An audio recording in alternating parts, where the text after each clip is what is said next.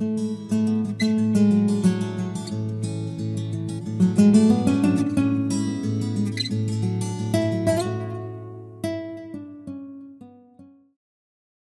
los estudios pasados, hermanos, hemos visto que el ser sanado de una forma natural o el ser sanado de una manera milagrosa, en ambas partes la voluntad de Dios es que las personas se sanen.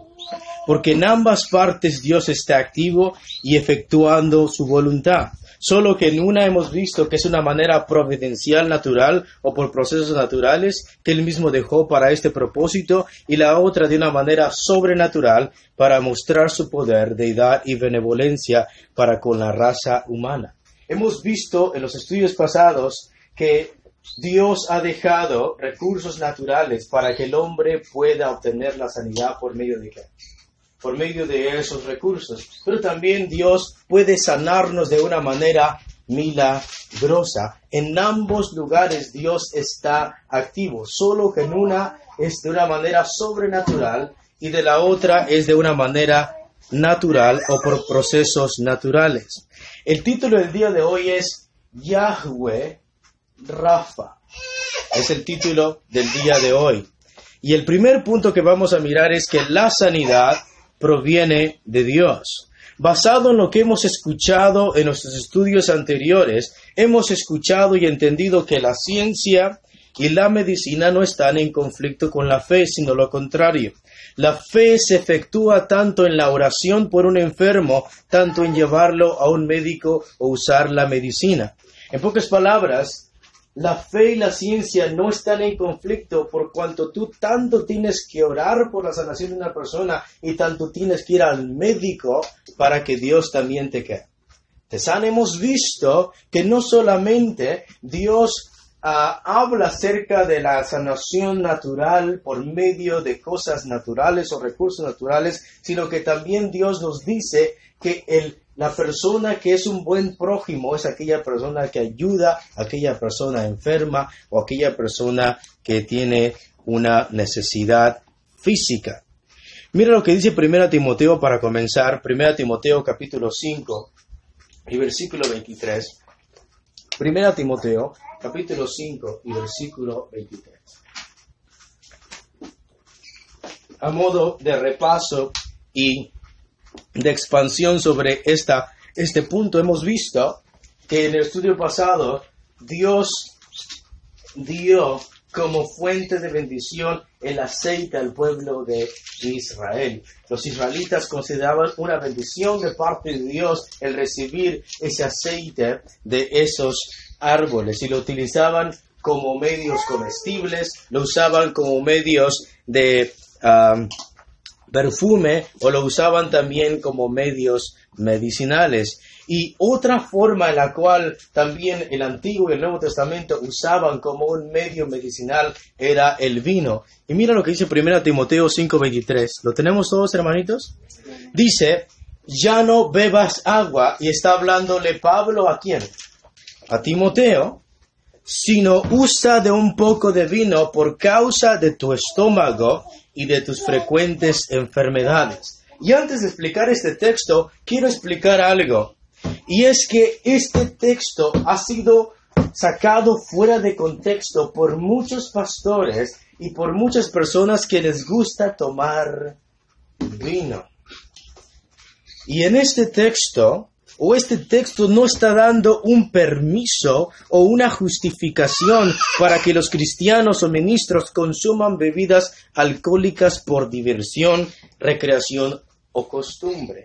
Este texto no está permitiendo o está justificando que un cristiano o que un ministro tome o ingiera vino por diversión, por recreación. ¿Sabes qué significa recreación? As a habit. Something that you like, something that just you wanna do it, algo que solamente tú quieres hacer, o por costumbre, es algo que ya lo acostumbras. Recuerdo que una vez hablando con un pastor que, no voy a decir su nombre, pero me dijo que ellos acostumbran en su cultura tomar un poco de vino, y es por eso que tomaba el vino. Y le saqué este pasaje, o él me sacó este pasaje, y yo tuve que explicarle que su costumbre no tiene nada que ver con el texto bíblico. Mira lo que dice el versículo 22 del mismo capítulo. Dice, no impongas con ligereza las manos a ninguno, ni participes en pecados ajenos. ¿Y cómo dice después, hermanitos? Consérvate puro. Nótate entonces que de este versículo 22 al versículo 23, después Pablo dice, no bebas agua, sino usa de un poco de vino por causa de tu estómago y de tus frecuentes enfermedades. Pero tomar vino no es por causa de diversión, por recreación o costumbre o por algo de pecado. Porque el texto bíblico dice, consérvate puro. Y la palabra aquí puro significa en el griego hagnos, que significa puro o libre de contaminación, incontaminado. Según el diccionario Vine, dice que es de la misma razón de hagios, que significa santo. Entonces Pablo le acaba de decir a Timoteo, tienes que mantenerte limpio, tienes que mantenerte fuera o libre de contaminación, tienes que ser incontaminado. Y después de decirle que se conserve puro moralmente, dice, ya no bebas ¿qué? Agua, sino vino. Mira lo que dice 1 Timoteo 3, 1 al 3, por favor. Acerca del vino como diversión, como recreación, o costumbre, o vicio. Mira lo que dice 1 Timoteo 3, capítulo 1 al 3. Mira lo que dice. ¿Lo tenemos? Dice, palabra fiel, si alguno anhela episcopo o obispado, que en español sería supervisión, buena obra desea, pero es necesario que el obispo sea irreprensible, marido de una sola mujer, sobrio. Aquí la palabra sobrio en el original es no vino. Y aquí se usa la palabra griega no vino en una forma metafórica. Una persona que toma vino está en sus facultades mentales, ¿sí o no? No, está ¿qué? Borracha, está out of his five senses. Entonces una persona sobria es una persona que no toma. Es una persona que no ha ingerido una bebida embriagante y que le hace estar estupefacto, o que le hace estar fuera de control, o que le hace estar fuera de sus facultades mentales. Entonces la palabra sobrio es lo contrario de tomar ¿qué? Vino. Y Pablo está diciendo que si alguno desea tener el cargo de supervisor, debe de ser sobrio, o sea, no ingerir vino. Prudente, decoroso, hospedador, apto para enseñar, no dado al vino. Y aquí se refiere a un vicio. Que un pastor o un anciano no debe tener adicción al alcohol o a las bebidas embriagantes. En Tito, no vayan solamente, léanlo, en Tito capítulo 1 y versículo 7 dice, porque es necesario que el obispo, otra vez episcopos, sea irreprensible como administrador de Dios, no soberbio, no iracundo, no dado al vino. Queda claro que Pablo, cuando le está diciendo a Timoteo, no tomes agua sino vino, no está diciendo tómalo como una costumbre, tómalo como algo por diversión o algo que es permisible tomarlo de vez en cuando. Pablo ya nos ha exhortado que cualquier obispo o cualquier ministro o anciano que desee tener esta supervisión tiene que ser sobrio, tiene que estar cuerdo y no tiene que tener ningún vicio en cosas embriagantes. Y generalmente, por favor, vayamos a Efesios 5, 18, por favor. Efesios capítulo 5 y versículo 18. Porque alguien podría decir, pero esto solamente se está aplicando a los pastores. Esto solamente se está aplicando a los obispos o a los episcopos o ancianos. Mira lo que dice la palabra de Dios en Efesios 5, 18. ¿Lo tenemos? Vamos a leerlo todos juntos, por favor. Dice, no os embriaguéis con vino. Pregunta, ¿está hablando solamente de los pastores? No. Está dando una negación en a general way. Pablo está dando una exhortación, está dando un mandamiento a toda la iglesia de Efeso. No os embriaguéis con ¿qué? Con vino.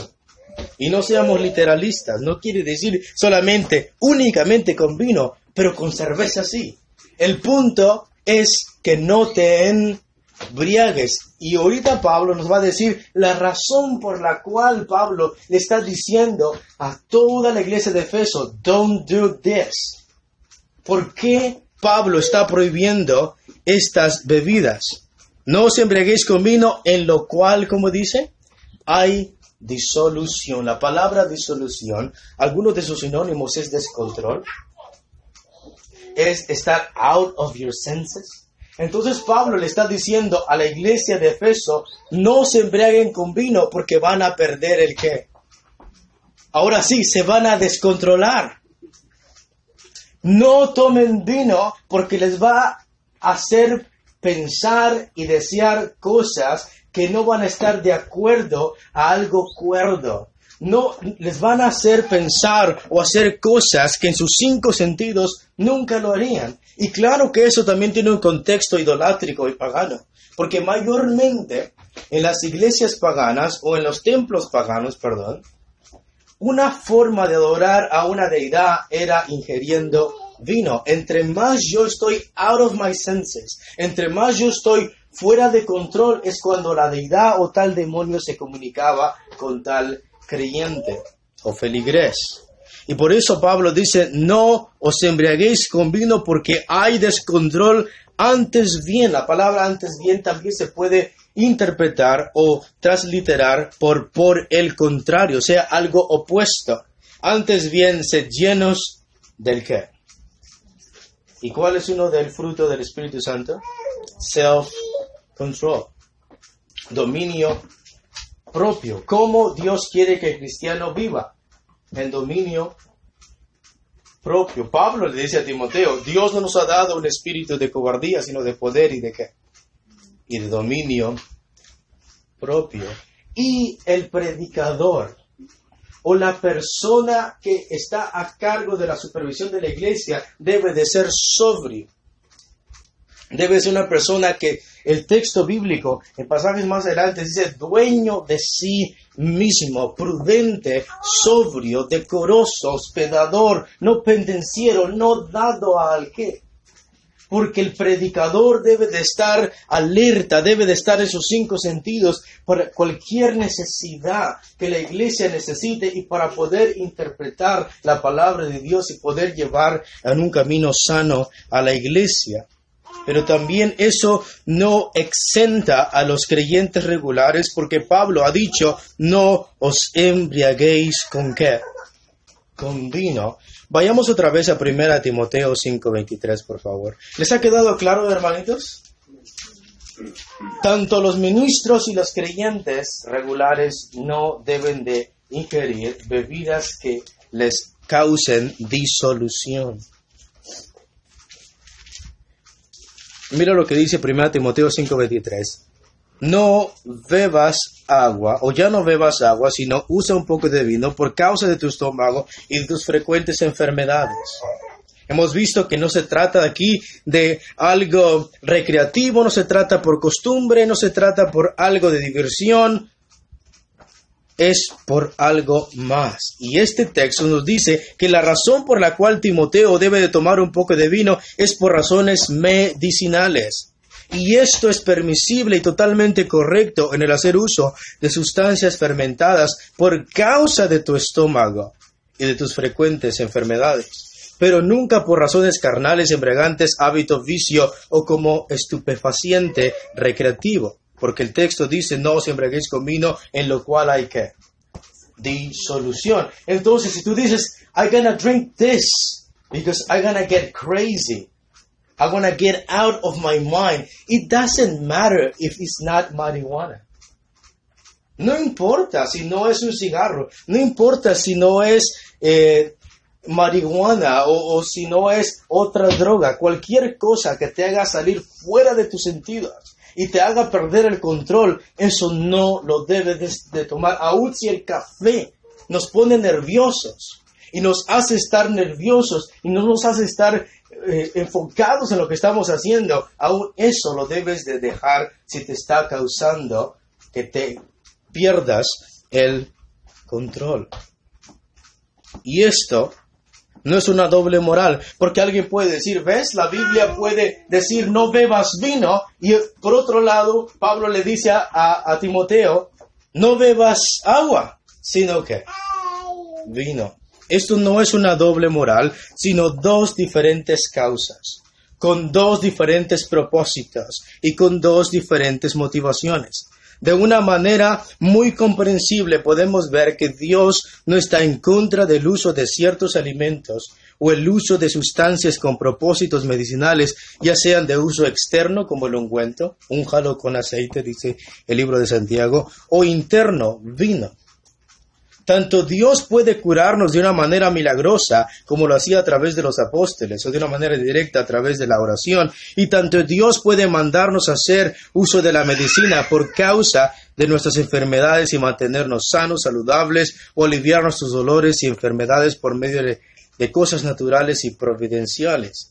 Queda claro, pues, que tanto Dios está activo en la sanación o rehabilitación de una persona de una manera sobrenatural, y tanto Dios está envuelto y activo en la sanación, curación, alivio o rehabilitación de un enfermo por medio de cosas naturales y médicas. La Biblia es clara y es nítida en esta declaración, y es que cualquier cosa, listen to me, cualquier cosa que sea buena, cualquier cosa que sea sana, cualquier cosa que podamos recibir u obtener es por medios naturales o sobrenaturales, proviene de parte del poder y la obra soberana y buena de Dios. Y quiero que te lo grabes en tu mente. Anything good that you can receive, cualquier cosa buena que tú puedas recibir, cualquier cosa buena y sana que tú puedas obtener, sea por medios naturales o sea por medios sobrenaturales, provienen de parte del poder y la obra soberana y buena de Dios.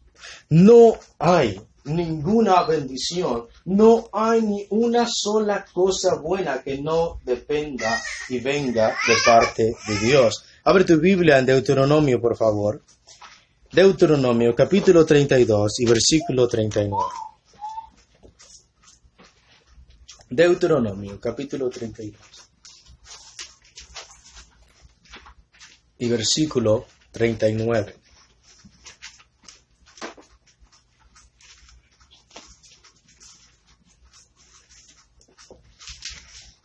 ¿Lo tenemos? Mira lo que dice la palabra de Dios. Dice, ved ahora que yo soy y no hay dioses conmigo. ¿Y qué evidencias Dios va a poner para decir que Él es el Dios Todopoderoso? Yo soy y no hay dioses conmigo. Dice, yo hago morir y yo hago vivir, yo hiero y yo ¿qué? Sano. ¿De quién, hermano, depende tu vida? De Dios. Cada segundo y cada respiro que das le pertenece a Dios. Y si estás sano o recibes algo de sanación, es porque viene de parte de ¿quién?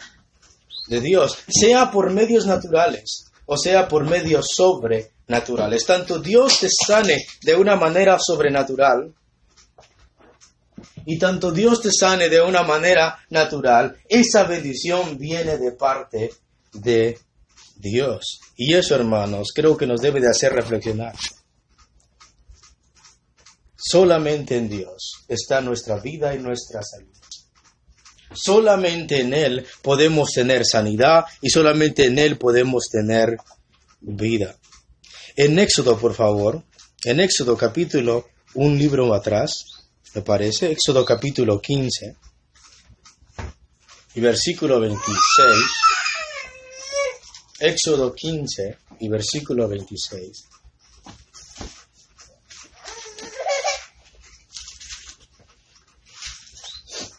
¿Lo tenemos, hermanos? Éxodo 15 y versículo 26. Dice así. Y dijo, hablando Dios, si oyeres atentamente la voz de Jehová tu Dios, e hicieres lo recto delante de sus ojos, y dieres oído a sus mandamientos, y guardares todos sus estatutos, ninguna enfermedad de las que envía a los egipcios te enviaré a ti, porque yo soy Yhwh Rafa. Yo soy Jehová, tu sanador. Dios no se atrevería a decir eso, soy Yhwh Rafa, si la sanación o las cosas buenas no provinieran de parte de su naturaleza. Ahora bien, para las personas que no sepan, esta palabra, Yhwh, la voy a explicar un poquito. Porque quiero que entiendas qué significancia tiene que Dios diga, yo soy Yhwh Rafa. La palabra Yhwh, la palabra Jehová, deriva probablemente, según el diccionario Nelson dice, de la raíz Hei Vav Hei, que significa ser. Esta palabra proviene de otra palabra que significa ser. Y este verbo o esta palabra está ¿en qué tiempo, hermanos? Presente. Por eso muchos dicen que el nombre de Dios, what it means, Yhwh, significa el que es. Because he is in present tense. Esta palabra entonces proviene de una raíz, Hei Vav Hei, se ha traducido como el que es, haciendo referencia a la eternidad y la autonomía del ser de Dios, el que da el ser, aludiendo a su cualidad de creador, pero más exactamente debe entenderse como el que está presente, que coincide mejor con la idea bíblica del Dios vivo, que se manifiesta sensiblemente como y cuando lo desea. Según el diccionario Strong, dice que Jehová o Yhwh significa autoexistente. ¿Por qué autoexistente? Porque el verbo, la raíz, está en tiempo ¿qué? Presente o eterno. Dice Jehová, nombre nacional judío de Dios, Jehová el Señor. Ahora, este estudio lo vimos hace mucho tiempo y no me voy a tardar en dar lo que vimos en un mes. Entonces, este nombre significa o expresa las siguientes cosas.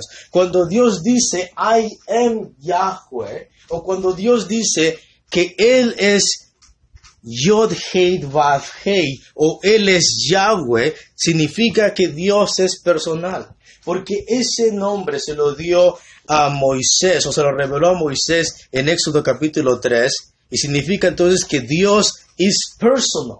Significa que Dios se puede relacionar contigo y conmigo. Al decir Él, yo soy, significa que Dios puede ¿qué? Dios puede comunicarse. Y solamente seres personales pueden tener una ¿qué? Tú no puedes hablarle al aire. Bueno, puedes, pero no te vas a comunicar con Él. Tú no puedes tener una comunicación con la electricidad. La puedes usar como vía telefónica y comunicarte con una persona, pero la misma electricidad jamás va a tener comunión contigo. Trata de darle un beso y vas a ver la diferencia. Entonces, cuando Dios dice, yo soy Yahweh, significa que Él es personal, es una persona. Él puede escuchar, Él puede hablar. Cuando la Biblia dice que Dios es Yahweh, significa que Dios es racional, porque tiene un nombre. Y Él sabe que Él es. Por eso Él dice, yo soy el que soy. Cuando alguien dice, yo soy, significa que está consciente que existe. Si yo te digo, who are you? Y dices, yo soy persona fulana, te das cuenta que you are aware of yourself. Tú sabes que existes. Tú sabes que eres tú y no otra persona. Te voy a dar un ejemplo. Cuando tú vas al espejo y miras a esa persona que se acaba de levantar, que eres tú y te vas a enjuagar posiblemente los dientes, te das cuenta que la persona que está del otro lado del espejo no es otra persona. Sabes que eres ¿qué? Tú, porque puedes saber, tienes eso en la mente, tienes esa conciencia de que tú existes. Entonces cuando Dios dice, yo soy, o yo soy Jehová, está diciendo que He is rational, que Él sabe que existe. También cuando Dios le dice ese nombre a Moisés, yo soy el que soy, significa que Dios es soberano. Porque cuando comienza diciéndole a Moisés, dice, yo soy el Dios de tus padres. ¿Y con quién Dios hizo un pacto? Con Abraham. ¿Y luego con quién? Con Isaac. ¿Y luego con quién? Con Jacob. Y vemos que Dios cuando dice, yo soy el Dios de tus padres, se refiere a que Él es soberano, Él va a cumplir lo que le había prometido a Abraham. Por eso en Éxodo 3, 6 al 8 dice, y he descendido para librarlos de mano de los egipcios y sacarlos de aquella tierra. ¿Cómo estaban los israelitas en ese tiempo? Esclavizados. ¿Estaban bajo la autoridad y el dominio de un rey que es Faraón? Sí, pero Dios dice, yo soy Yhwh y voy a librar a mi pueblo de la mano de los egipcios. Who is more powerful? It's God. Y es por eso que cuando Dios dice, I am Yhwh, está diciendo, yo soy soberano. I do whatever I want. Dios está diciendo que su voluntad es soberana y su voluntad es perfecta. Cuando Dios dice, yo soy Yhwh, está diciendo que Él es autoexistente, porque la palabra Yhwh significa el que es. Y la zarza no sé qué, consumía por el fuego. Por eso, escuchen, si alguien se atreve aún de poder dibujar una zarza con un fuego allí, ese fuego no se te cruce por la cabeza que es un fuego con el que tú te calientas o prendes una fogata. Ese fuego era autoexistente porque no estaba en la zarza para seguir en combustión, sino que lo que le llamó la atención a Moisés es que la zarza, el fuego, no la consumía. ¿Qué significa eso? Entonces que Dios estaba ahí, pero Él no estaba dependiendo de algo secundario. Él estaba viviendo, o Él vive de una manera autoexistente. Y también significa, cuando Dios dice, yo soy Yhwh, significa que Él es omnipresente, porque la palabra significa el que es.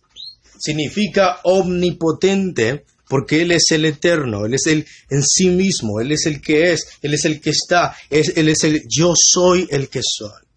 Significa que Él es eterno. Escucha, ¿entonces Dios depende de algo? No. ¿De dónde procede el poder que sustenta todo el universo? De Dios. Es por eso que dice, yo soy el que ¿qué? El que soy. Ahora escucha, ese nombre que Dios tiene, cuando le dice a Israel, si tú obedeces mis mandamientos, yo no voy a traer ninguna de las pestes y enfermedades que yo puse a los egipcios, porque yo soy Yhwh, Rafa. Yo soy el eterno, soberano, omnipotente, omnipresente, que te va a sanar. Entonces, ¿qué relevancia hay que te explique todo eso? Si Dios es todopoderoso y es omnipresente, Él ve tu enfermedad, Él es personal, Él puede escuchar tu oración, Él tiene el poder para curarte. Y cuando Él te sana, ¿de dónde proviene ese poder, hermanos? De parte de Dios. ¿De dónde procede la fuente de la sanidad y del confort y del gozo y de la vida? Lo hemos visto en Deuteronomio. Yo hiero y yo ¿qué? Yo sano. Y Dios le está diciendo a Israel, yo soy Jehová, tu sanador, significando que de Dios proviene la sanidad, que del poder de Dios procede la sanación. La palabra Rafa significa curar. La palabra Rafa significa cuidar, significa curación. Significa médico, significa restaurar, significa sanador, significa sanidad, significa sano. Entonces Dios está diciendo que Dios es aquel Dios que sana. De Él proviene la sanación. Entonces, escúchalo, hermano. Si tú oras y Dios te sana, lo hizo de una manera milagrosa. Pero si tú vas al médico y te sanas, ¿quién lo hizo, hermano? Dios. En Job, apúntalo por favor. O vayamos todos. Job capítulo 5. Job capítulo 5. Y versículo 18.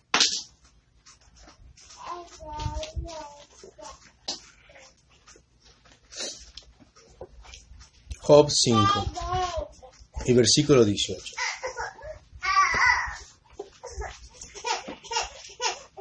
Dice así, hablando Job, dice, porque Él es quien hace la llaga y Él la vendará. Él hiere y sus manos Rafa. Sus manos que curan. Entonces es claro que cuando dice manos, está refiriéndose de una manera antropomórfica de que de Dios procede la sanación, que Dios causa la sanación en un individuo. En Segunda de Reyes, por favor, capítulo 5, versículos 5 al 8. Segunda de Reyes, en el capítulo 5, versículos 5 al 8. Está hablando de Naamán. Mira lo que dice. Y le dijo el rey de Asiria, versículo 5, anda, ve, y yo enviaré cartas al rey de Israel. Salió pues él, llevando consigo 10 talentos de plata, y 6,000 piezas de oro, y 10 mudas de vestido. Tomó también cartas para el rey de Israel, que decían así, apaga tu teléfono. Cuando lleguen a ti estas cartas, sabe por ellas que yo envío de ti a ti mi siervo Naamán, para que lo sanes de su lepra. Escucha, ¿cómo dice la carta? Tomó también cartas para el rey de Israel, que decían así, cuando lleguen a ti estas cartas, sabe por ellas que yo envío a ti mi siervo Naamán, para que lo sanes de su lepra. Luego el rey de Israel leyó las cartas, rasgó sus vestidos y dijo, ¿soy yo Dios que mate y dé vida? Para que envíe a mí a que sane un hombre de su lepra. Escucha lo implícito. Soy yo Dios que mate y dé vida para que envíe a mí a que sane un hombre de su lepra. Aquí lo implicativo es que de Dios procede ¿qué? La sanación. Dice, considerad ahora y ved cómo busca ocasión contra mí. Cuando Eliseo, el varón de Dios, oyó que el rey de Israel había rasgado sus vestidos, envió a decir al rey, ¿por qué has rasgado tus vestidos? Venga ahora a mí y sabrá que habrá profeta o que hay profeta en Israel. No vayan solamente, apúntalo en Segunda de Crónicas, capítulo 16, versículo 12. Entonces, queda claro, hermanos, que la sanidad ¿de dónde proviene? Tanto sea de una manera sobrenatural, por un milagro, y tanto sea de una manera natural. Por eso, escucha, en Segunda de Crónicas 16, 12 dice, en el año 39 de su reinado, Asa enfermó gravemente de los pies. Y en su enfermedad no buscó a Jehová. ¿Quién es Jehová? La fuente de ¿qué? De la sanación. Dios es la fuente del poder. Dios es la fuente de donde procede lo bueno. Y este hombre había rechazado ¿a quién? A Dios. ¿Y de dónde él creía que la sanidad provenía? La fuente. Mira lo que dice. Y en su enfermedad no buscó a Jehová, sino a los médicos. Los médicos, por medio de su conocimiento, pueden ser un instrumento de Dios por el cual Dios pueda sanar de una manera natural a una persona, pero ellos no son la fuente de la sanidad. Ellos pueden procurar tu salud, ellos pueden ayudarte a mantenerte sano, pero ellos no son la causa, ellos no son la fuente, ellos no son el río de donde proviene la sanidad. Entonces sería un gravísimo error que en lugar de arrepentirte, busques una ayuda médica cuando tu condición de pecado no te has querido arrepentir. Concluimos pues, basados en el concepto bíblico de la sanidad, que Dios es el que sana. Y con esto no estamos diciendo que es pecado ir a los médicos, ya lo hemos explicado en los estudios pasados. Estamos diciendo que de Dios procede y es la fuente de la sanidad. Y si uno rechaza y se revela en contra de Dios y busca solamente la sanación física por medio de médicos, los médicos pueden ser un instrumento, pero no son la fuente de tu restauración. Concluimos pues, basados en el concepto bíblico de la sanidad, que Dios es el que sana, el que cura, el que restaura. Todo aquello bueno que el ser humano pueda experimentar, gozar y obtener proviene del poder y la voluntad santa y bondadosa de Dios. Todos, hermanos, aquellos que estemos sanos el día de hoy, es por la obra soberana y bondadosa de ¿quién? De Dios. Abre tu Biblia en Santiago capítulo 1, versículo 13 al 17. Santiago capítulo 1 y versículo 13 al 17. Santiago capítulo 1, versículo 13 al 17. Y aquí vemos que Santiago va a aclarar una mala concepción que posiblemente los creyentes tenían acerca de quién metía en tentación a las personas. Mira lo que dice el versículo 3. Cuando alguno es tentado, no diga que es tentado de parte de Dios. O sea, que Dios causa esa tentación en tu vida para que tú peques. Es lo que está diciendo. Porque Dios no puede... Mira los argumentos de Santiago. ¿Por qué Dios no puede tentar o nadie puede decir que es tentado de parte de Dios, que la tentación proviene de Dios? Porque dice el texto, porque Dios no puede ser tentado por el mal, porque Él es santo. ¿Quién es la definición de lo que es santo? Dios. ¿De dónde proviene la fuente de la sanidad, de la santidad? De Dios. ¿Quién define lo que es santo? Es Dios. Y si Dios es la definición de lo que es santo, Él no puede ser tentado. ¿Por qué? Porque Él es lo opuesto a lo que es ¿qué? Malo. Dios es el antitético de lo que es pecado. Por eso Santiago dice, nadie puede decir que cuando es tentado, Dios lo tentó, porque Dios no puede ser tentado por el mal, ni Él tienta a nadie, porque su naturaleza es ¿qué? Es buena.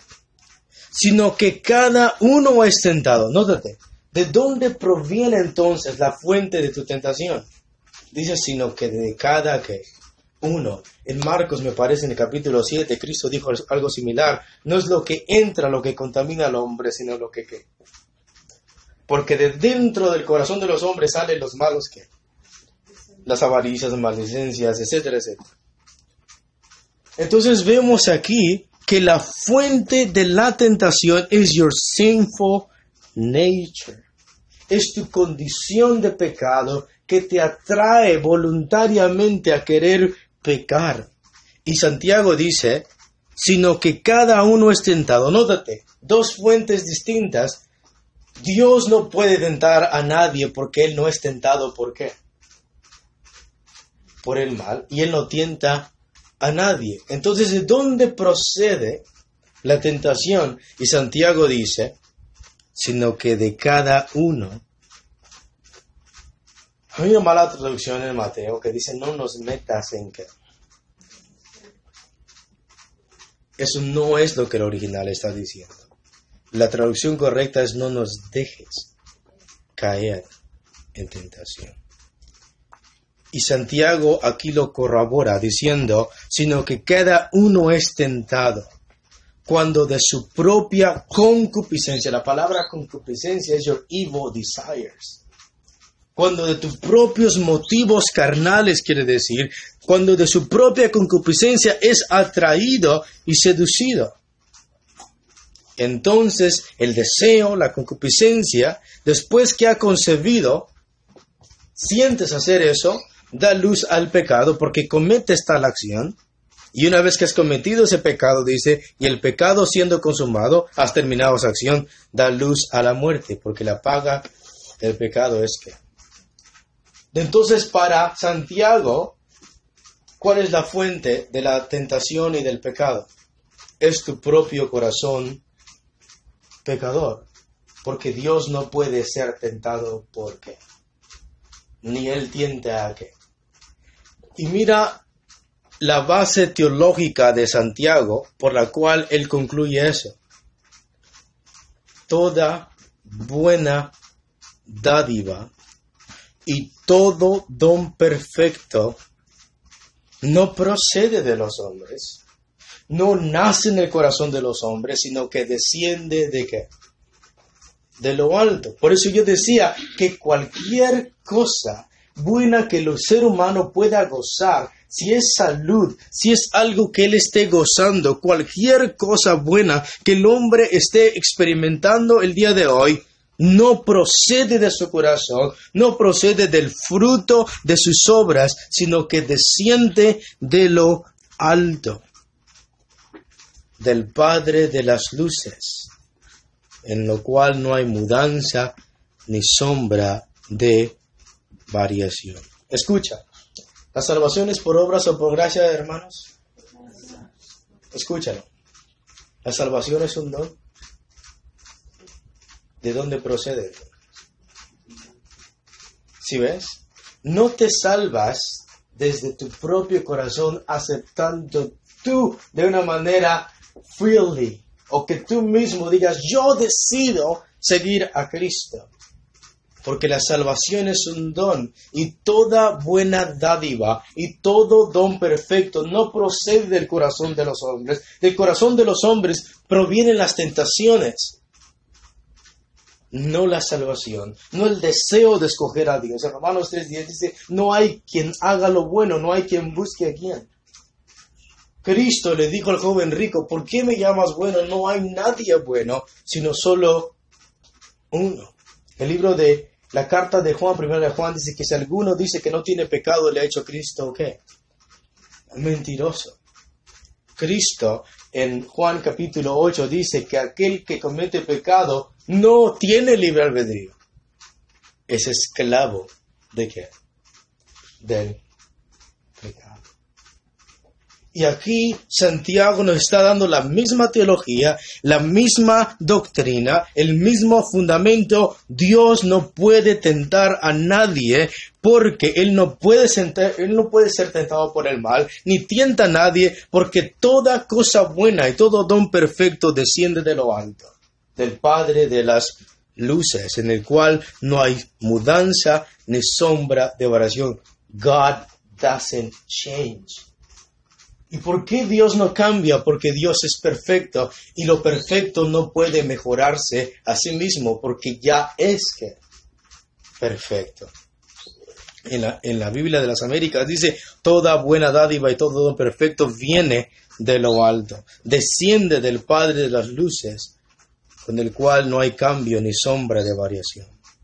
La palabra dádiva es el acto de dar algo. En este caso, de dar algo bueno, porque el texto dice toda buena dádiva. Y la palabra don también se refiere a un regalo, pero más en el sentido de una bendición u obsequio.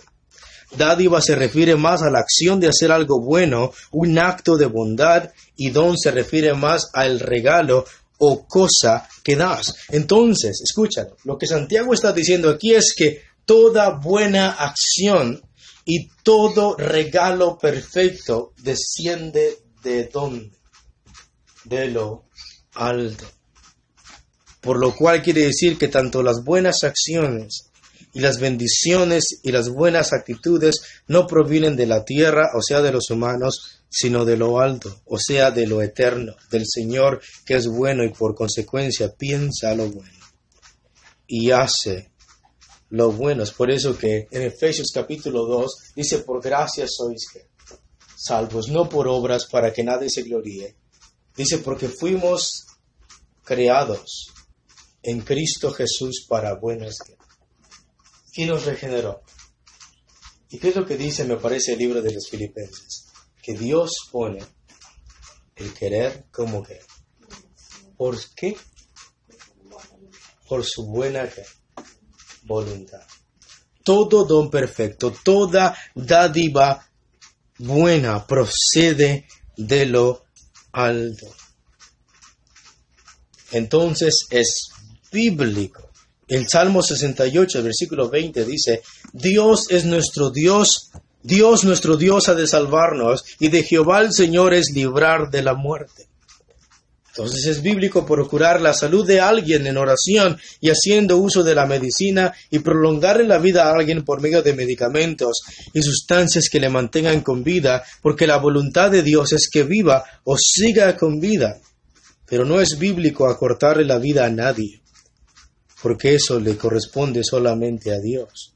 Y es por eso que ya hemos explicado la única forma que es permisible que alguien deje partir a una persona a la presencia de Dios en los estudios pasados. Y en resumidas palabras, es siempre y cuando aquello se considere una muerte natural bíblicamente. El quitarle la vida a alguien o prolongársela es algo que solo le pertenece a Dios.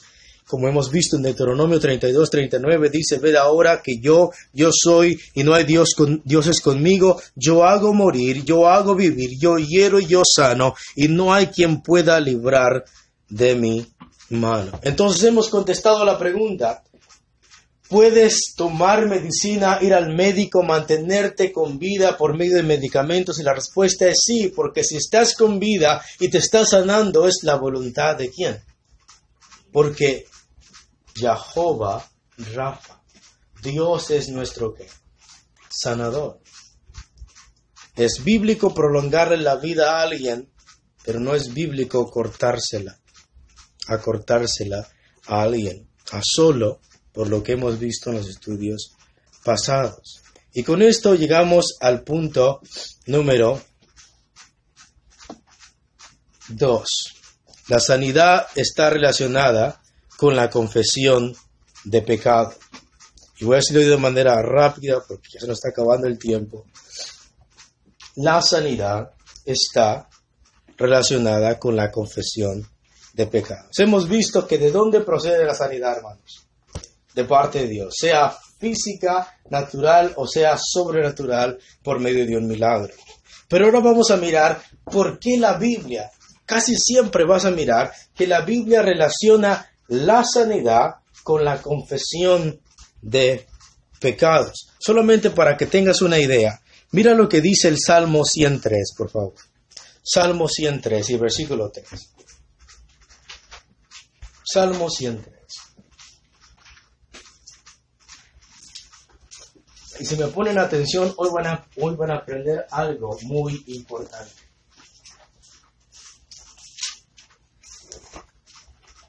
Acuérdense, hermanos, que si no te acabas de ver toda la película, no la entiendes al final. Así es que tienes que poner atención a lo que estoy diciendo ahorita para que entiendas lo de al final. Mira lo que dice Salmo 103 y el versículo 3. ¿Lo tenemos? Mira lo que dice. Él es quien perdona tus ¿qué? Todas, ¿verdad? El que sana todas tus ¿qué? ¿Viste que está relacionado? Es en el mismo versículo. Él es quien perdona todas tus iniquidades y Él sana todas tus dolencias. ¿Y qué hemos visto en Santiago 5? Si alguno está enfermo entre vosotros, llame a los ancianos de la iglesia y oren por él, ungiéndole con aceite en el nombre del Señor. y la oración de fe salvará al enfermo y el Señor lo levantará. Y si hubiere cometido, ¿qué? ¿Ves? Otra vez, la enfermedad, la sanación y la confesión de pecados siempre van ¿de qué? De la mano. Y voy a explicar por qué. Si tú entiendes todo este concepto, vas a comprender muchas cosas de la Biblia. ¿Por qué la Biblia vincula la sanidad con la confesión de pecados? O sea, ¿estás enfermo? Si te arrepientes, confías tus pecados, Dios te va a ¿qué? ¿Por qué está relacionado esas dos cosas? Y esto es así porque la sanidad o salud era la condición que Adán y Eva gozaban en el huerto del Edén, en la presencia favorable de Dios. Cuando Adán y Eva estaban en la presencia favorable de Dios y Dios los puso en el jardín del Edén, la salud, el bienestar, el gozo, la armonía, el amor, la comunión, etcétera, etcétera. Todo eso, nuestros primeros padres, Adán y Eva, era lo que gozaban como consecuencia de estar en la presencia favorable de ¿quién? De Dios. Pero una vez que ellos pecan y se rebelan en contra de Dios, Dios dice en Génesis 2:16, abre tu Biblia por favor, Génesis 2:16. Perdón, hermanitos. Génesis 2:16.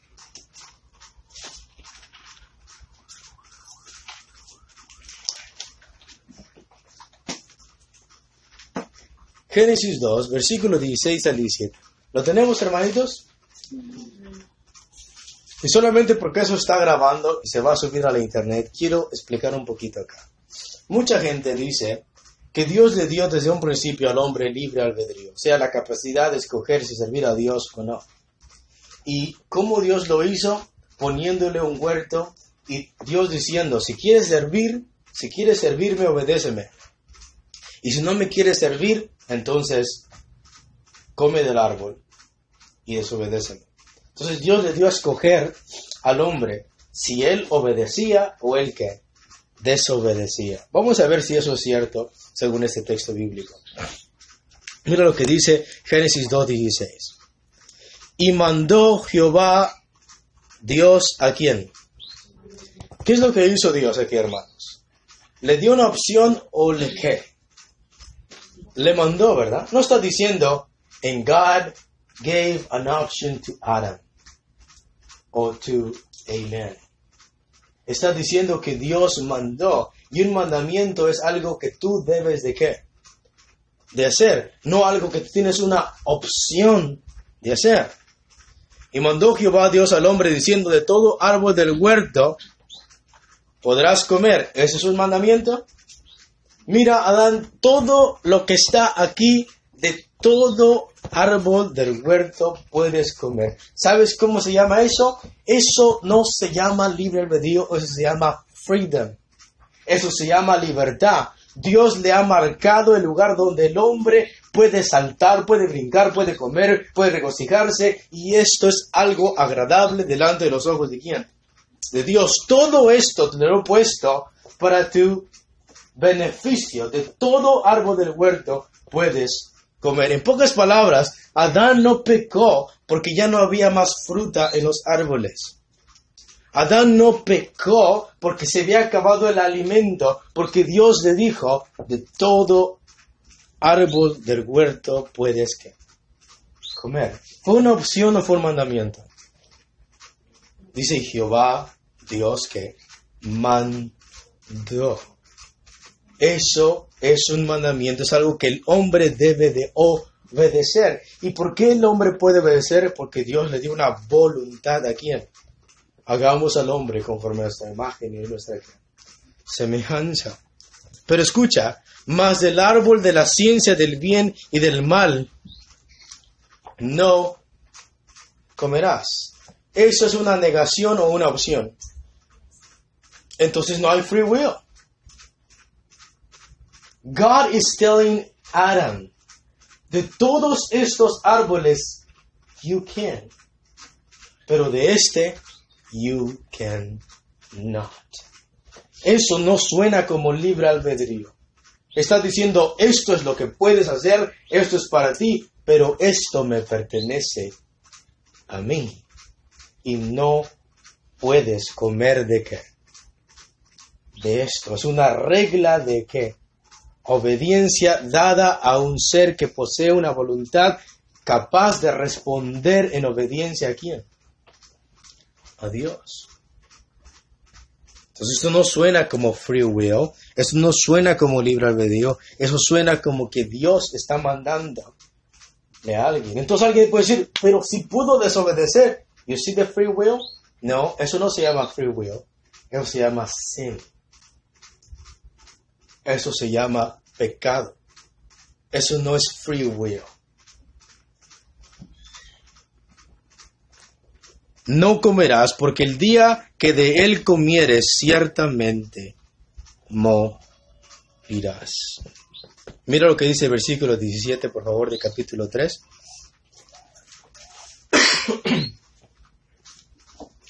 Génesis capítulo 3 y versículo 17 a versículo 19. ¿Lo tenemos? Dice, y al hombre dijo, por cuanto obedeciste a la voz de tu mujer, es cuando Adán y Eva pecaron, y comiste del árbol que te mandé diciendo, no comerás de él, maldita será la tierra por tu causa, con dolor comerás de ella todos los días de tu vida, espinos y cardos te producirá y comerás plantas del campo, con el sudor de tu rostro comerás el pan hasta que vuelvas a la tierra. Nótate que el castigo de Adán no fue que él iba a trabajar. El hombre trabajaba desde un principio, cuando Dios lo puso en el huerto. El castigo fue que iba a comer con el sudor de su, ¿qué? De su rostro. Porque de ella fuiste tomado, dice. Pues polvo eres, y al polvo volverás. Y mira lo que dice el versículo 24. Ay, hermanitos.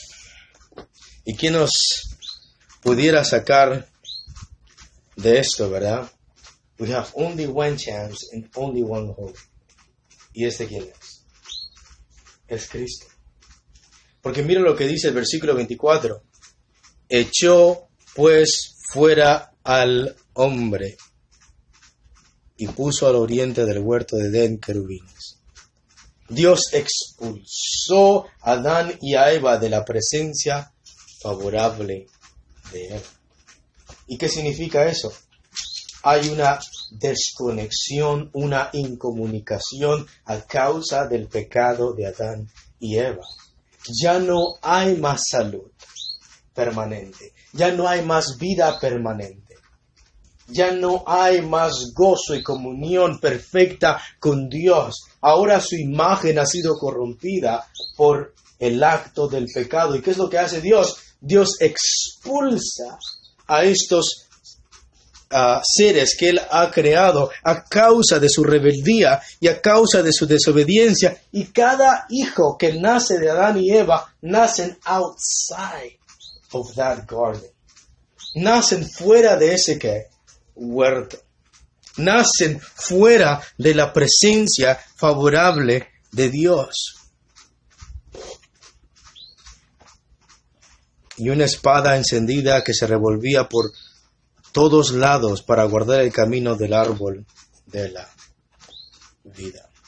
Y después de esta desobediencia, Adán como cabeza y representante de toda la raza humana, como se conoce esta doctrina en inglés, Federal Headship, cabeza de la raza humana significa, Adán como cabeza y representante de toda la raza humana heredó y fue sujeta a la muerte y a los padecimientos.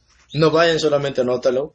En Romanos 5:12 dice, por tanto, como el pecado entró en el mundo por un hombre, y por el pecado la muerte, así la muerte pasó a todos los hombres, por cuanto todos pecaron. En 1 Corintios 15:22 dice, porque así como en Adán todos mueren. Todos los que nacen por el primer Adán nacen fuera de la presencia favorable de Dios, y todos, dice el texto, heredan la muerte. Y una de las consecuencias del pecado son las enfermedades. Es por eso que una de las señales de la mesianidad de Cristo, si Cristo va a venir y va a redimir el pecado, si Cristo viene a reivindicar, restaurar, revivir, restablecer al hombre y ponerlo cara a cara con Dios, reconciliarlo con Dios, y el hombre está muerto en sus delitos y pecados y está muriendo every single day, ¿qué es lo que Dios va a hacer como señal de que Cristo es el Mesías? No solamente va a dar vida a los hombres, sino que va a sanar a quienes, a los hombres. Por eso, una de las señales de la mesianidad de Cristo fue la sanación. Abre tu Biblia en Mateo 10, versículos 7 al 8. A ver las personas que son rápidas con la Biblia. Mateo 10, versículos 7 al 8. Mira lo que dice.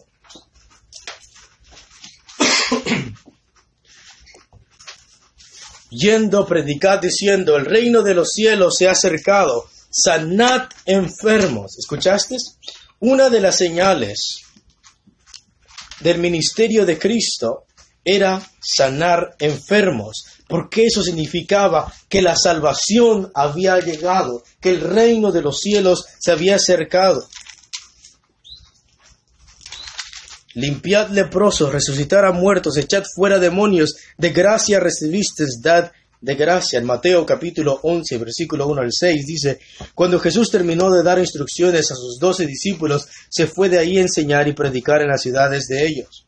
Al oír Juan en la cárcel los hechos de Cristo, le envió 2 de sus discípulos para preguntarle, ¿eres tú aquel que había de venir o esperamos a otro? Respondiendo Jesús le dijo, id y hacer saber a Juan las cosas que oís y veis. Los ciegos ven, los cojos andan, los leprosos son limpiados, los sordos oyen, los muertos son resucitados, y los pobres es anunciado el Evangelio. Entonces, si Cristo es el Rey de los judíos, si Cristo es el Salvador de los hombres, Cristo, como señal de su mesianidad, va a venir no solamente perdonando pecados, sino sanando a ¿qué? A personas. En Mateo capítulo 14, versículo 35 dice, cuando le conocieron los hombres de aquel lugar, enviaron noticia por toda aquella tierra alrededor, y trajeron a él todos los enfermos, y le rogaban que les dejase tocar solamente el borde de su manto, y todos los que lo tocaron quedaron sanados, o sanos. ¿Por qué? Porque ese es el símbolo de que Cristo es el Salvador, que Cristo ha venido de parte de Dios. Dios es nuestro Rafa. Dios es nuestro ¿qué? Sanador. Y si Cristo viene de parte de Dios trayendo salvación a los hombres, y Él es el Rey de los judíos, Él es el Mesías, el escogido de Dios, ¿qué es lo que la gente espera de Cristo? Que al tocarlo, que al verlo, que al creer en Él, ellos también reciban ¿qué? Sanidad. Es por eso que la enfermedad está ligada a la confesión de pecados. Lo voy a volver a decir para que lo entiendas. A consecuencia de que el hombre fue expulsado de la presencia favorable de Dios y fue expulsado del huerto, el hombre ahora está en decadencia. Polvo eres y polvo te convertirás.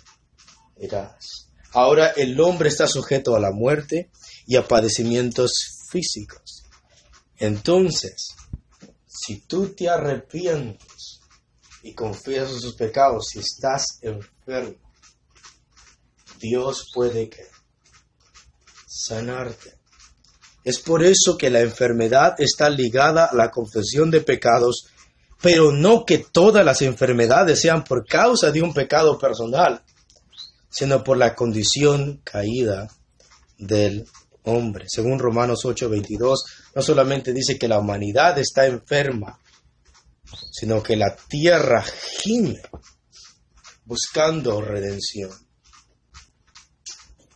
Entonces podemos mirar que es por eso que Santiago dice que si alguien está enfermo, que llame a los ancianos, que hagan uso de la medicina ungiéndolo con aceite.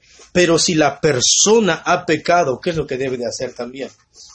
Debe de confesar sus pecados. Y si es por algo que él está haciendo mal, Dios le va a perdonar y también le puede ¿qué? Sanar.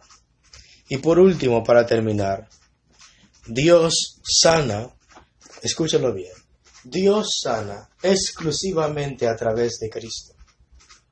Si algún día Dios te sana, even if you don't believe in Christ, even if you don't accept Christ as your Lord, pero si tú aún te sanas, Dios puede sanarte a través de Cristo, even if you don't believe in Christ. Escucha, se escucha mal, pero quiero que entiendas la doctrina bíblica. Una cosa es que Dios te sane y otra cosa es que Dios te salve. Dios te puede sanar aun si no crees en Cristo. Dios puede aún sanarte aun si te vas al infierno. Pero la sanidad proviene por causa de Cristo. Cristo es el medio por el cual Dios sana. Mira lo que dice Isaías 53:5.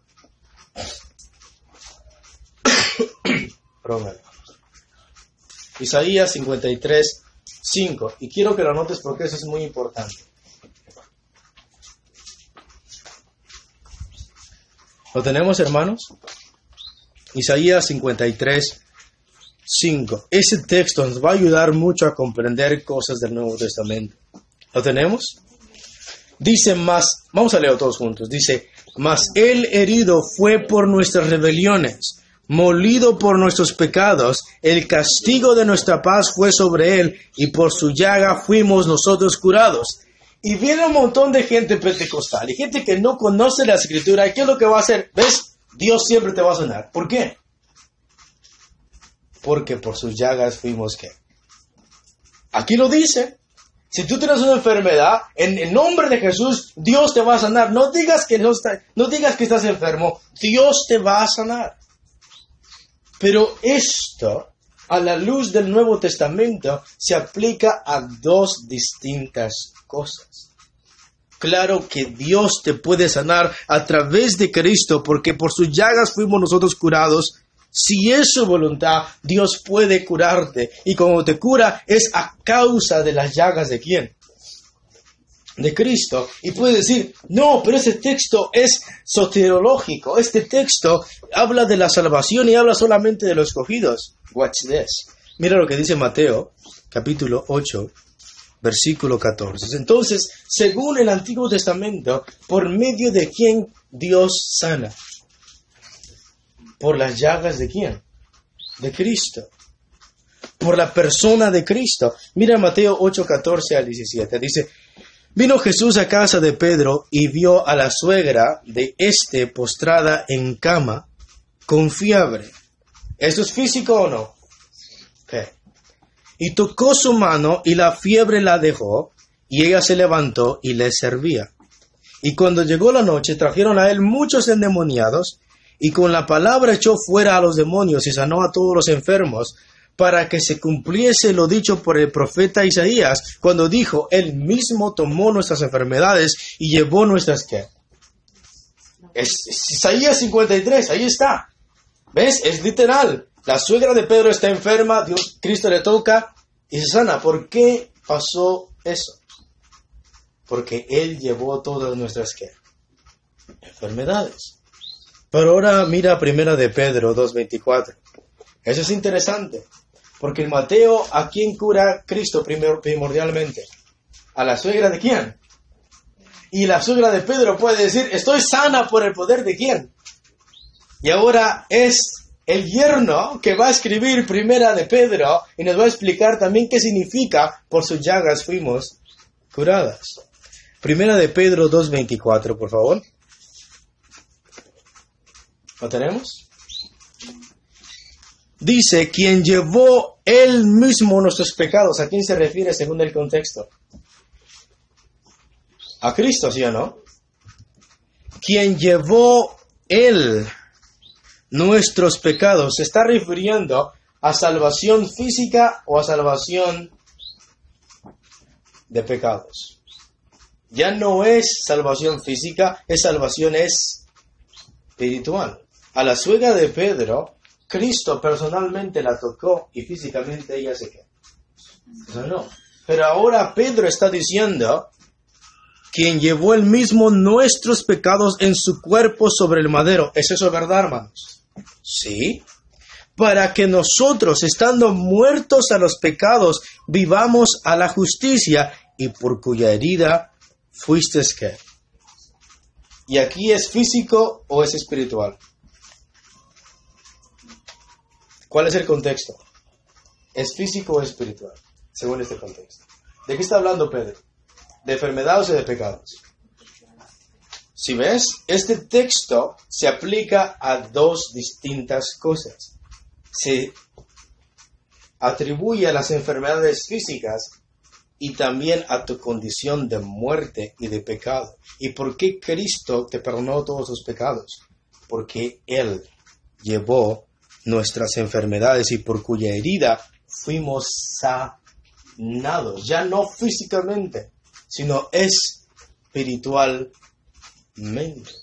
Nótate, no todo el tiempo Dios nos va a sanar físicamente, pero cada vez que te arrepientes y crees en Cristo, por sus llagas fuimos ¿qué? Entonces no utilicemos ese pasaje de Isaías 53 solo para las enfermedades físicas, porque Pedro, el yerno de la suegra que Cristo sanó, está diciendo que ese texto no solamente se aplica de una manera física, sino de una manera espiritual. Quien llevó él mismo nuestros pecados en su cuerpo sobre el madero para que nosotros, estando muertos a los pecados, vivamos a la justicia, y por cuya herida fuisteis sanados. Porque vosotros erais como ovejas descarriadas, pero ahora habéis vuelto al pastor y obispo de vuestras almas, por si pensabas que era físico. Está hablando de algo que espiritual, está hablando de algo de tu condición de muerte. Entonces, ¿por medio de quién Dios puede sanarte físicamente? Creas o no creas en Él. Mira en Lucas capítulo 17. Perdón, seas salvo o no seas salvo. Lucas capítulo 17 y versículo 12. Ese texto otro más y terminamos. Lucas capítulo 17, versículo 12 al 18. ¿Lo tenemos? Dice, y a ese sí quiero que lo tengan todos, porque va a ser de suma importancia para terminar ese estudio. En Lucas 17, 12 dice, y al entrar en una aldea, le salieron al encuentro 10 hombres leprosos, los cuales se pararon de lejos y alzaron la voz diciendo, Jesús, Maestro, ten misericordia de nosotros. Cuando él los vio, les dijo, id, mostraos a los sacerdotes, y aconteció que mientras iban, fueron limpiados. ¿Cuántos? Los 10. Entonces uno de ellos, viendo que había sido sanado, volvió glorificando a Dios a gran voz, y se postró rostro en tierra a sus pies, dándole gracias, y este era samaritano. Y respondiendo Jesús dijo, ¿no son 10 los que fueron limpiados? ¿Y los 9 dónde están? Pregunta, ¿Cristo sanó a los 10? ¿Cuántos fueron salvos?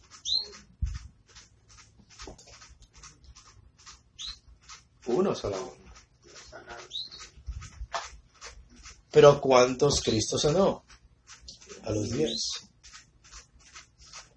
Es Cristo el medio y la persona por la cual Dios puede sanar a salvos y no que.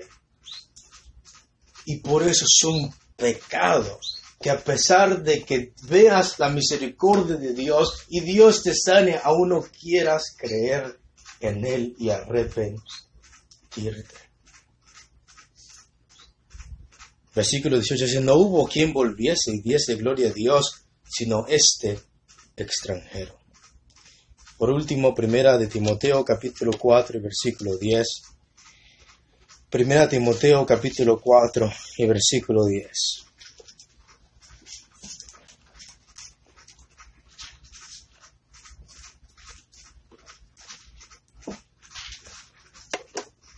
Si yo le preguntara a ustedes, hermanitos, aquí me gustaría que me respondieran. Es el último versículo.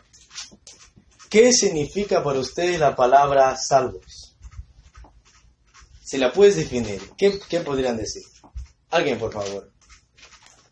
Si yo te pregunto, ¿qué significa la palabra salvo? ¿Qué definición me darías tú? Perdonado, ok, muy bien. ¿Qué otra cosa puede ser salvo para ustedes? Que ha sido librado de la muerte. Rescatado. ¿Ves que son sinónimos? Escucha, muchas veces, porque solamente tenemos el concepto de salvación, perdón de pecados, redención de mis pecados, pensamos que la palabra salvación solamente se refiere al perdón de pecados. Pero en la Biblia, la palabra salvo o salvación no todas las veces se refiere a perdón de pecados o a vida eterna. Salvación solamente puede referirse, como lo acaba de decir nuestro hermano, rescatados. ¿Qué más alguien dijo? ¿Ser librado de qué? De algo. O sea, si Dios te libra de algo, has sido salvo.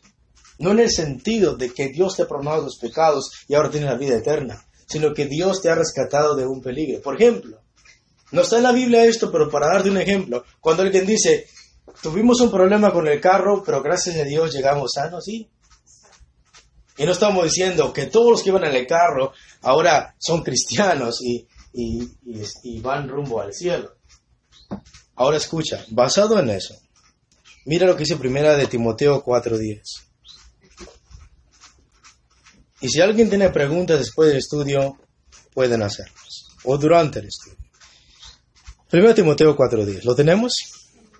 Dice que por esto mismo trabajamos y sufrimos aprobios, porque esperamos en el Dios viviente, que es el Salvador de ¿cuántos hombres?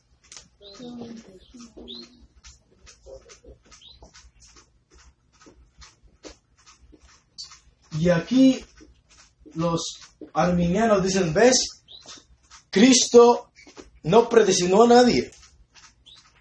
Su expiación no fue limitada, porque el texto dice que Dios es el Salvador no solamente de algunos, sino de todos los hombres. Entonces, ¿por qué enseñas que Cristo murió solamente por los escogidos, por los predestinados, por aquellos que creen y no por todos los hombres? Este texto dice que Dios es el Salvador de todos los hombres. You know what is your mistake? Que piensas que la palabra Salvador siempre se refiere a ¿qué? A perdón de pecados y a vida eterna. Cuando alguien te pregunte esto, el texto no termina ahí, por eso el contexto es muy importante. Y después, como dice el texto, mayor que...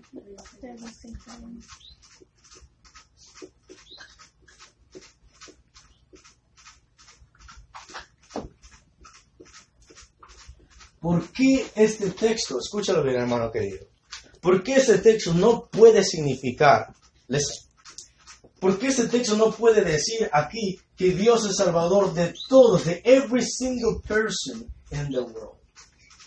¿Por qué ese texto no puede decir que Dios es Salvador de perdón de pecados y de vida eterna de todos los hombres? Te voy a decir por qué. Si yo te pregunto a ti, ¿quiénes son salvos según la Biblia? Aquellos que creen y se quedan. Por eso dice mayormente de los que ¿qué? Para que todo aquel que crea no se quede. Entonces, al menos yo sé que para ser salvo yo debo de arrepentirme y creer en quién. Y según Juan capítulo 3 dice que aquel que no cree en el Hijo no verá ¿qué? La vida. Hebreos capítulo 10, versículo 26 dice que si pecamos voluntariamente después de haber conocido o tener conocimiento de la verdad, ya no quedan más sacrificios por nuestros que. Cristo dice, y no queréis venir a mí para que tengáis que vida. Cristo dice, si no creen que yo soy en vuestros pecados, ¿qué? Al menos sabemos que si no crees, you don't have life. You don't have eternal life. You don't have forgiveness of sin. Si tú no crees en Cristo, la Biblia es clara y explícitamente que si tú no crees en Él, tú no verás la vida, sino que la ira de Dios está sobre tal persona. Vemos Salmos capítulo 7, Salmos capítulo 5, que dice que Dios está airado con el pío. ¿Cuántos días? Todo el tiempo. Ahora, basado en esto, según los arminianos dicen, pero ese texto dice de todos los hombres. Escucha. Vamos a aceptar esa interpretación. ¿Ok? Let's face it. Vamos a aceptar que el texto está diciendo literalmente que Dios es el Salvador de todos los hombres. Según este texto, entonces, ¿cuántos son salvos? ¿Cuántos están en el infierno, entonces? Al final, entonces, todos van a ser ¿qué? Porque el texto literalmente dice que Dios es el Salvador de ¿cuántos? ¿Hitler es salvo según esta interpretación? Sí.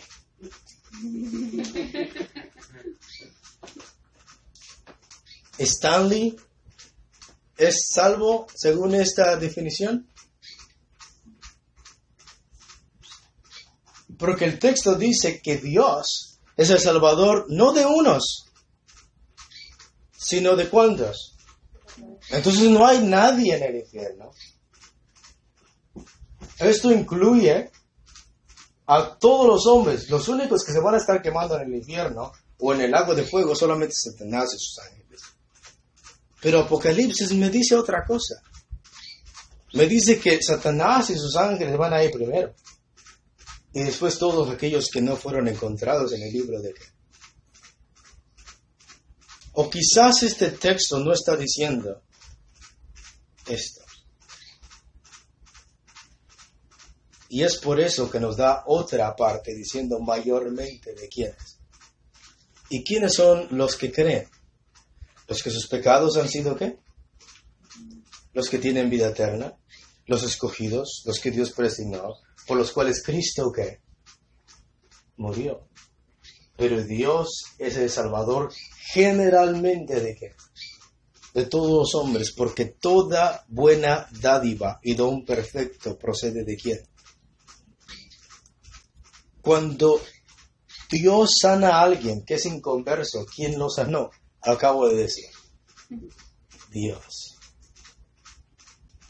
Aún personas como estos 10 leprosos que no regresaron a dar gloria a Dios, Dios los curó, porque Dios es el Salvador de ¿quiénes?